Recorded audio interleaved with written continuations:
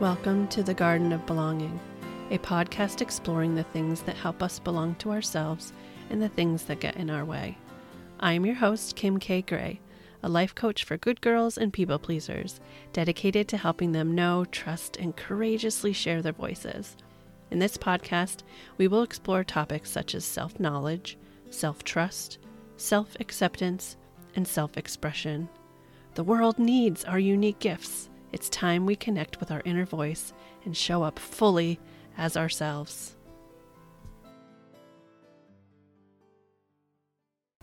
Today I am joined by Joanne Edinberg. She is a certified eating psychology coach with Body Wisdom Nutrition LLC. She provides one-on-one coaching to support women in developing a healthy relationship with food and body, helping them shift from the cycle of eat, guilt, shame to curiosity, compassion, joy. She uses a positive approach in working on issues such as weight, body image, and emotional eating, guiding clients to find the internal wisdom to transform eating challenges into powerful opportunities for personal growth.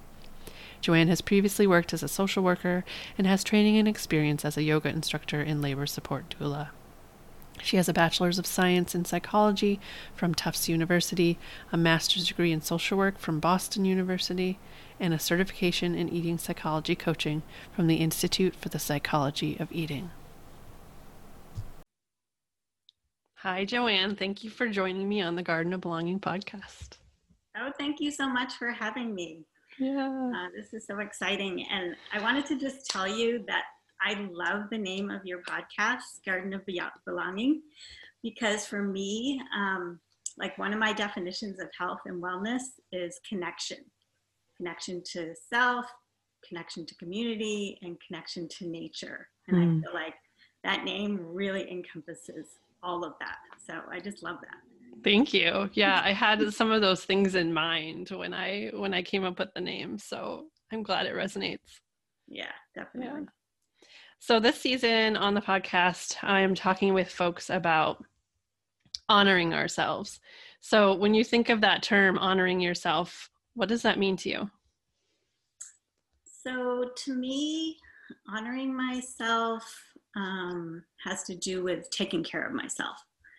And so I think about, taking time for myself, being present with myself, really being in touch with what's authentic for me in a moment, how I'm feeling, what I'm needing. And I guess also, doing things that bring me joy. So those are kind of the main areas, I would say. Yeah, I like that you brought in that idea of finding joyful things, because I think sometimes we think of taking care of ourselves as like all these sort of monotonous daily needs, and we forget to take care of the pieces that help us to thrive. Mm-hmm. So I'm glad you brought joy into it. Yes. Yeah. So what do you find gets in the way of honoring yourself? I guess, just not being present and just kind of going through life on automatic pilot, just doing what needs to get done, whether it be work or things around the house or cooking, just all those day-to-day things, like you were saying, and not taking that time to be present and really think about, okay, what's my intention for today? What do I really want to do to honor myself and take care of myself? Because I think it is a practice. And I don't think growing up that I learned how to do those things, to take that time for myself. So. Yeah, I think we tend to learn this story that like taking time to ourselves is selfish. Yes. But we forget that like if we don't take care of ourselves, then we can't be generous to others because we just burn out. Absolutely. Yeah. And I think right now, especially with this pandemic going on, it's hard to stay focused on the positive, joyful things. But on the other hand, it's in a way easier because in some ways we have more time to really think about how we want to be intentional. Yeah. So sometimes honoring ourselves and taking care of ourselves means doing something uncomfortable. What do you say about that? How do you handle those situations, or how do you tell other people to consider those situations? Yeah, that's a hard one. I mean, I think for me, um, there's a couple pieces of that. It's both doing things that are uncomfortable and talking with other people in situations that are uncomfortable. And I think growing up, I was always taught to make people comfortable and Mm-hmm. not create conflict. And I was always like the peacemaker in my house. And also, I think I got a lot of messages about whether I was capable or not. So pushing myself out of my comfort zone is difficult for me. So being authentic, being really true to myself is challenging, especially when it means pushing up against that discomfort. Mm-hmm. And in terms of communicating with other people, also, I think it's not something many of us are very good at, is communicating in challenging situations.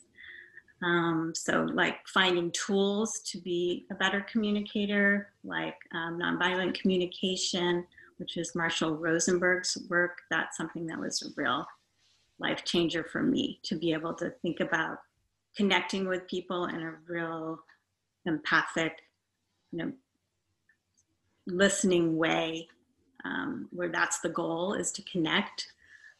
So even if it's a challenging situation that you're trying to communicate, it's a great tool for learning how to do that. Um, yeah. So Yeah, I think sometimes we often listen in order to get our point heard. exactly. Like, when can I say the thing that I want to say? And rather than really listening to build that connection, like you're saying. And I think that's really important right now as we come to this election in the next, when we're recording, it's a few days away. Is Yes. that really trying to see each other and understand each other? Yes. It's so hard and so important. Yeah. Yeah, and I think, like you said, a lot of times these are skills and tools that we didn't really learn growing up. I think things are maybe changing for the generations now, but um, there was a lot of messages, at least when I was growing up, and it sounds like you as well, about like keeping the peace and avoiding conflict and, um, you know, be the good girl. Yeah. Yeah. Exactly. You talk about that a lot in your podcast and in your work. But Yeah. yeah, as women in particular, I think we're just taught to be quiet and don't speak our minds and speak our truths. And I think that really interferes with, it's such an important part of health and well-being, Yeah. is being authentic and speaking our truth. Mm-hmm. Yeah, and having that sense of belonging from that. Totally. Yeah. Yes. How do you balance the long-term and short-term efforts to honor yourself so that you can feel fulfilled, especially in times when those can like maybe you do a lot of short-term things, but you forget about the long-term. How do you find that balance? Yeah, I mean, I think they're connected. Like a lot of things that I do, a lot of my self-care practices are practices. There's lots of different things every day that I might do, one or two of them. And kind of the long-term goal is to turn them into habits. So, Mm, at some point I get to a point where I'm missing them if I don't do them. So I'm not sure if that's what you mean, but mm-hmm. I think they're connected. We Yeah. have all these daily practices that we try to incorporate to take care of ourselves. Like for me, it's, meditating and movement of some sort, trying to get outside, eating in a way that's nourishing, not just eating nourishing foods, but eating in a way that's nourishing. Mm, Um, just something I work on a lot with my eating psychology coaching clients. Um, and, you know, those social connections as well. So all of those things. And, you know, hopefully every day I can do one or two of them. Mm-hmm. Yeah, and building that long-term habit, like you said, I liked those terms you used of like the daily practice that builds the long-term habit. Yeah. Yeah. So you mentioned your eating psychology coaching. I wonder if you could talk a little bit about that and how that ties into like honoring our physical bodies. Yeah. Yeah. I mean, I think that so many of us grow up with messages about our bodies that are really negative, and even challenges that people have around our bodies and food are very negative and based around judgment and guilt and shame. And so what I do with my clients is try to get to a place of making peace with food and with our bodies and with ourselves, and kind of shifting that cycle from judgment, you know, after we eat, and guilt and shame, and turning it into one more about curiosity and like, why am I doing these behaviors? You know, why do I overeat? Why, you know, what is my weight trying to teach me? And turning into a place of having more compassion for yourself, because you know, I think my perspective is that our body is here to teach us. It's like an amazing thing that we can heal, and we can learn from what it's here to teach us. So, you know, it just like take the issue of weight. You know, weight can mean so many things for different people. And most people look at it as something they just want to get rid of, something they don't like. And so for me, it's like, well, what is the bigger meaning behind the weight? You know, are there things in your life that are weighing you down? Taking a look at that, because sometimes those kinds of things can have a big impact on why we hold on to weight. Or, you know, what is it trying to teach us in terms of our body image? You know, when we look in the mirror and we don't like what we see, you know, maybe we're meant to be learning about self-love and having compassion for ourselves. So, you know, I try to bring those things into my sessions with people I work with, and really reframe how we look at issues related to food and eating, you know, into a much more positive, empowering place. Mm-hmm. I really like that really compassionate lens, because a lot of times we have the messages we hear around like your body looking a certain way and exercise and movement looking a certain way, and you have to like XYZ, and having this really curious and compassionate lens that we look through at those things can just help us build more nourishing practices.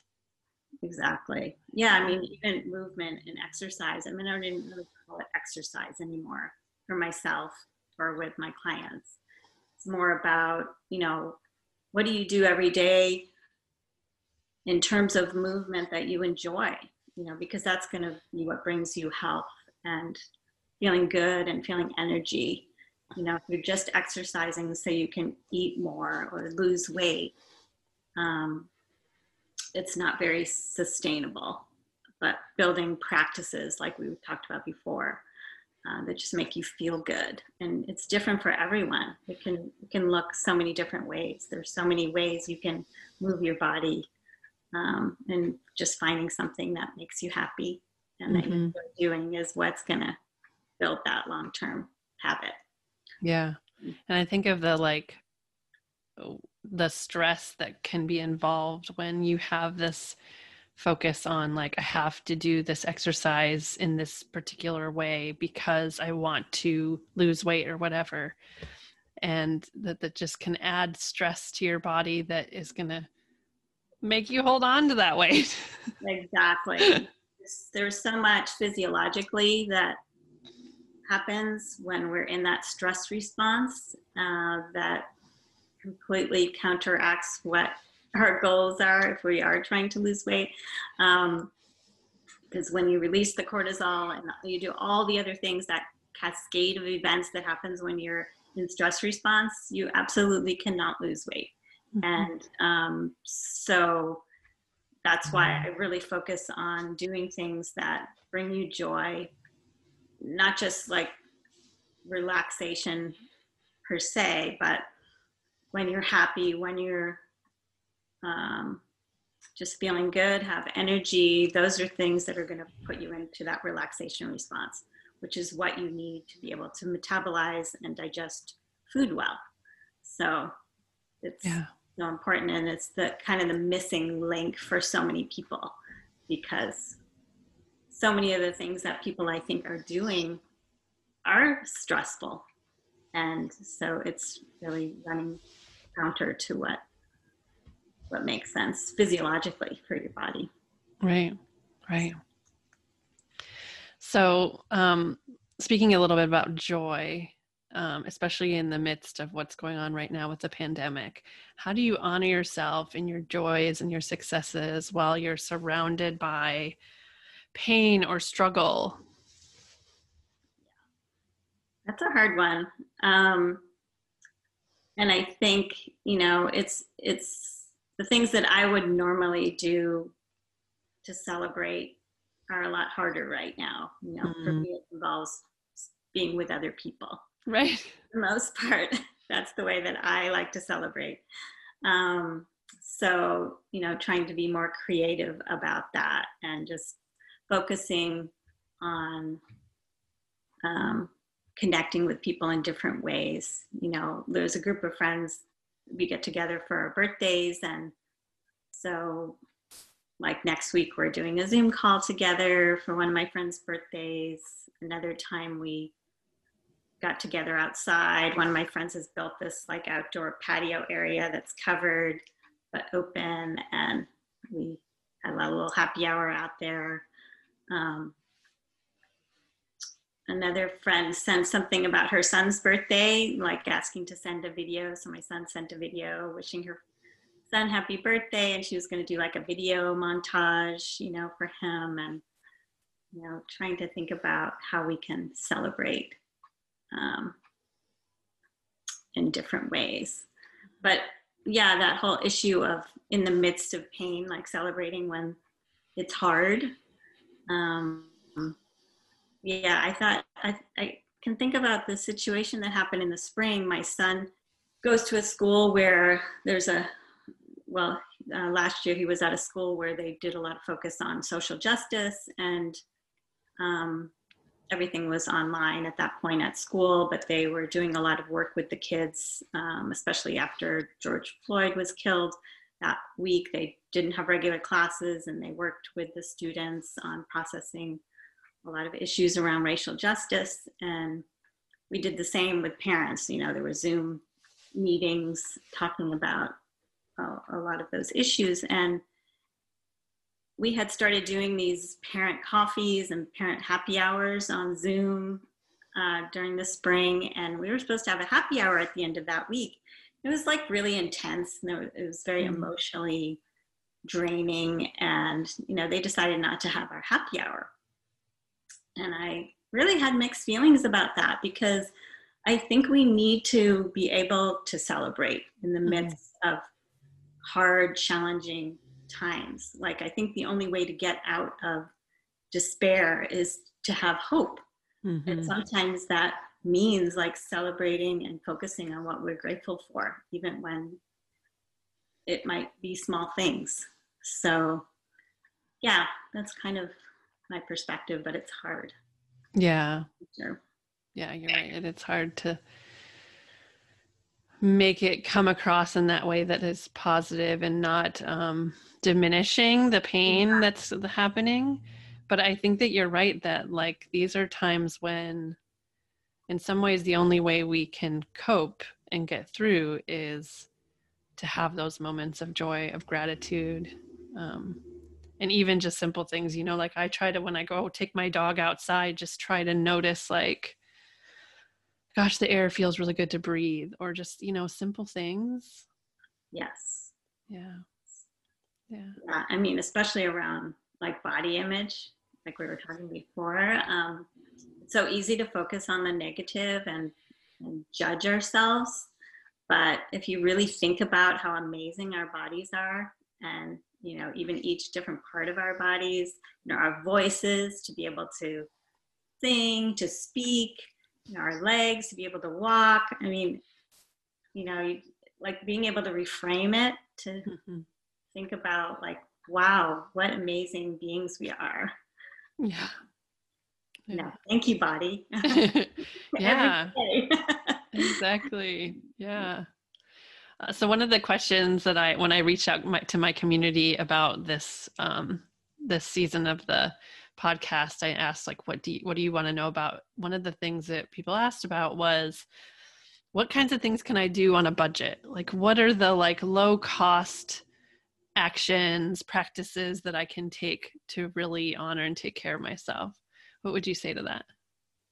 Okay, yeah, that's a good question. I mean, there's so many things that you can do. Like some of the things that I do, well, meditating is one that I talked about. And when I say meditating, I mean just sit for 5 minutes, 10 minutes, however long you have, and just be. There's no goal. There's nothing you have to do. In fact, that's what it is not doing. It's just being. So you can do that anytime, anywhere. It's just being quiet. And so that's a good one. Hard to do, but cheap and easy if you can make it happen.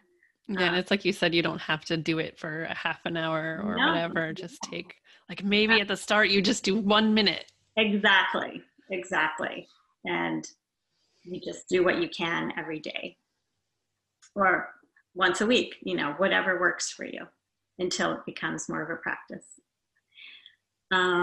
Like staying hydrated, I think is a really good thing you can do for your body. That's pretty easy and hard. I think I'm perpetually dehydrated, but I did this challenge with this group that I'm in. That was a week-long challenge of trying to drink half your body weight in ounces of water. And I was like, oh, I could do that. Not to drink other things, like especially caffeinated things, which make you need even more water. So, I've gotten into this habit during the pandemic of having my matcha lattes every morning, which I just love that ritual. Making myself, and I was like, okay, I can give that up for a week. Anyway, so I did it, and it was hard. And there were some days that I could drink that much, and some days not. But I really noticed how much better I felt, like mentally and emotionally. So I've been trying to keep that up, and I basically fill up this jar with as much water as I'm wanting to drink during the day, and just try to keep track of it that way.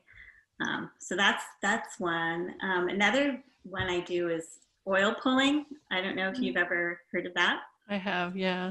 So that's like an Ayurvedic practice where I use coconut oil, take about a teaspoon, put in my mouth whenever you have time to think about it, and just swish it around. Again, start with just like a minute or two, and kind of build up from that. I've been doing it for so long, I could literally do it for like half an hour, and it's no big deal. And the idea, right, is that it pulls toxins into that oil out of your body. So it really cleans out your mouth, which is where a lot of disease starts. So you just switch it around for as long as you can, spit it out in the basket because it's got a bunch of toxins in it now. So you don't want to swallow it or put it down your sink.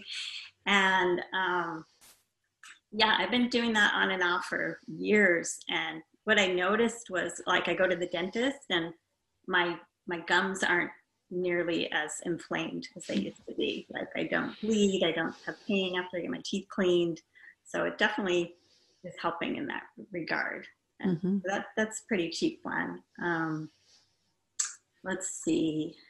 Yeah, just like socializing, like making phone calls, like thinking about during the day, have I talked to, so and so lately, kind of keeping track of that, especially now when I don't see people very much. I think that's a good one to keep in mind, just reaching out to people. And so I'm on the phone a lot more than I used to be, I think. Yeah, because you can't see people in person as much. Okay, here's a good one. This is one of my new fun activities, physical activities, is pickleball. Ah, yes. So this is becoming really big, and it's pretty cheap. You just need to buy a racket, which is like a paddle, and a ball. That's it. There are pickleball courts all over the place, and they're free, and it's really fun and really easy to learn how to play. It's like a little wiffle ball that you use, so it's easy to hit. And anyways, I've been doing that with a few friends. We just try to find, like, we look at the weather, like, is there going to be a sunny day? Right. Just go. Hoping that will continue during the winter here. It'll be a little more challenging. Yeah. Yeah. I don't know, reading. I love to read. Watching comedy, stand-up comedy, or yeah, that's a good. Just to laugh. It's a good. Laughing is so important, and I think we forget about that. So, like Jim Gaffigan, I don't know if you know of him, but he's really funny, and he's been doing this thing during the pandemic where he releases like a YouTube video of some of his past performances every day. Wow. I've only watched a few of them, but every time I watch, I'm like, oh, I should watch this more because there's a lot out there. Yeah. Yeah, I love that. It's interesting you shared that. What it made me think of is I recently learned that the vagus nerve, which is really involved in a lot of like health and well-being, one of the ways that you can work on toning it and working on bettering it is singing and humming. So I've just been trying to sing more. Yes. Just like singing in the shower, and we'll take the dog out and hum. And yes. I love that. That reminded me because I watch a lot of health these health summits online, especially these last few months. Yeah. And there was one, and I got introduced to this woman, Nikki Gratrix. Have you heard of her? I have not heard of her. I think it was on a Vegas Nerve Summit. But anyway, that's what reminded me of it. But she is like a trauma expert, and I really enjoyed listening to her. And she's been doing this weekly sound healing circle. So this is free. This is another great free practice. Every Sunday around the world. It's at 10 o'clock on the Pacific Coast time, but she records it so you can listen to it up to 48 hours later. It's an hour long. There's like a couple of 20-minute meditations, and she does some introduction at the beginning. But she's got like several thousand people signed up at this point. Wow. And they are really powerful meditations, like really healing. There's the sound frequencies along with a guided meditation, and on self-love, healing, and different topics. And she's continuing to create new meditations, and she does them every week. And so that's a great one. If you just look up Nikki Gratrix, you can find that and register. And yeah, very interesting. I will try to put that link in my show notes for people. Yeah, a good one. Yeah. Awesome. Is there anything else that you want to share about honoring ourselves? One of the things that I think we've talked about, and maybe we touched on this a little bit, was like honoring our pain. And I think that's something that I've really had a major shift in my mindset about, because again, I think most of us grow up thinking that pain is bad, something that we want to just get rid of. It's something that maybe we cause, There's a lot of judgment around it. We get sick. Oh, what did I do wrong? Like, I wasn't eating right. I didn't sleep enough. I was so stressed out because, there's so much information about how much stress affects our health. But like for me, I feel like we need to really honor our pain as well as our joy, because basically, we talked about before, our body is amazing and it's just giving us messages all the time about what we need. And pain is one of those amazing ways that it's just trying to teach. Our body is trying to teach us what we need to know. Like, what's out of balance? If we're in pain, then something's out of balance. We're either physically or mentally, emotionally. So again, using that perspective of curiosity and thinking, oh, what's going on right now? Like, what do I need to learn from this? And thinking, how can I take what my body's trying to teach me as an opportunity for growth and for healing? I think that's definitely a way to honor ourselves that it's hard to find these days. Like, I don't think a lot of people have that perspective, but it's definitely how I try to view the world, even though it's really hard. I had this really interesting thing happen just the other day. Like, I've been thinking about this, and then I was playing tennis and I went for this ball and I hit it, and then I fell on the court and skinned my knees and fell on my hands. And, I got up, I was a little shaken up, continued to finish the match, and, seemed to be fine. Put a little ice on my hand when I got home. I think the adrenaline had really kicked in. So I was feeling pretty fine. And then about 6 hours later, I get into bed, and all of a sudden I have this incredible pain, all through my lower arm, my wrist, my hand, my fingers, everything. Oh my God, what is wrong with, what's wrong with me? And I could, kind of watch and observe all those thoughts, oh my gosh, my hand, my right hand, what am I going to do? I'm not going to be able to play tennis. I'm not going to be able to do anything. What's going to happen? And just that fear setting in, which I think happens when we get sick or when we have an accident or when we're in pain. And really trying to shift into that. This is good. This is fine. My body knows what to do. I'm going to be fine. My body knows exactly what to do to heal itself. And, I went to sleep. I woke up the next morning. I was literally 90%. I was fine. And it was the first time in a while that I've had a situation to really be able to look at that perspective. And, who knows, I might've been fine no matter what I was thinking, but I thought it was interesting. Yeah.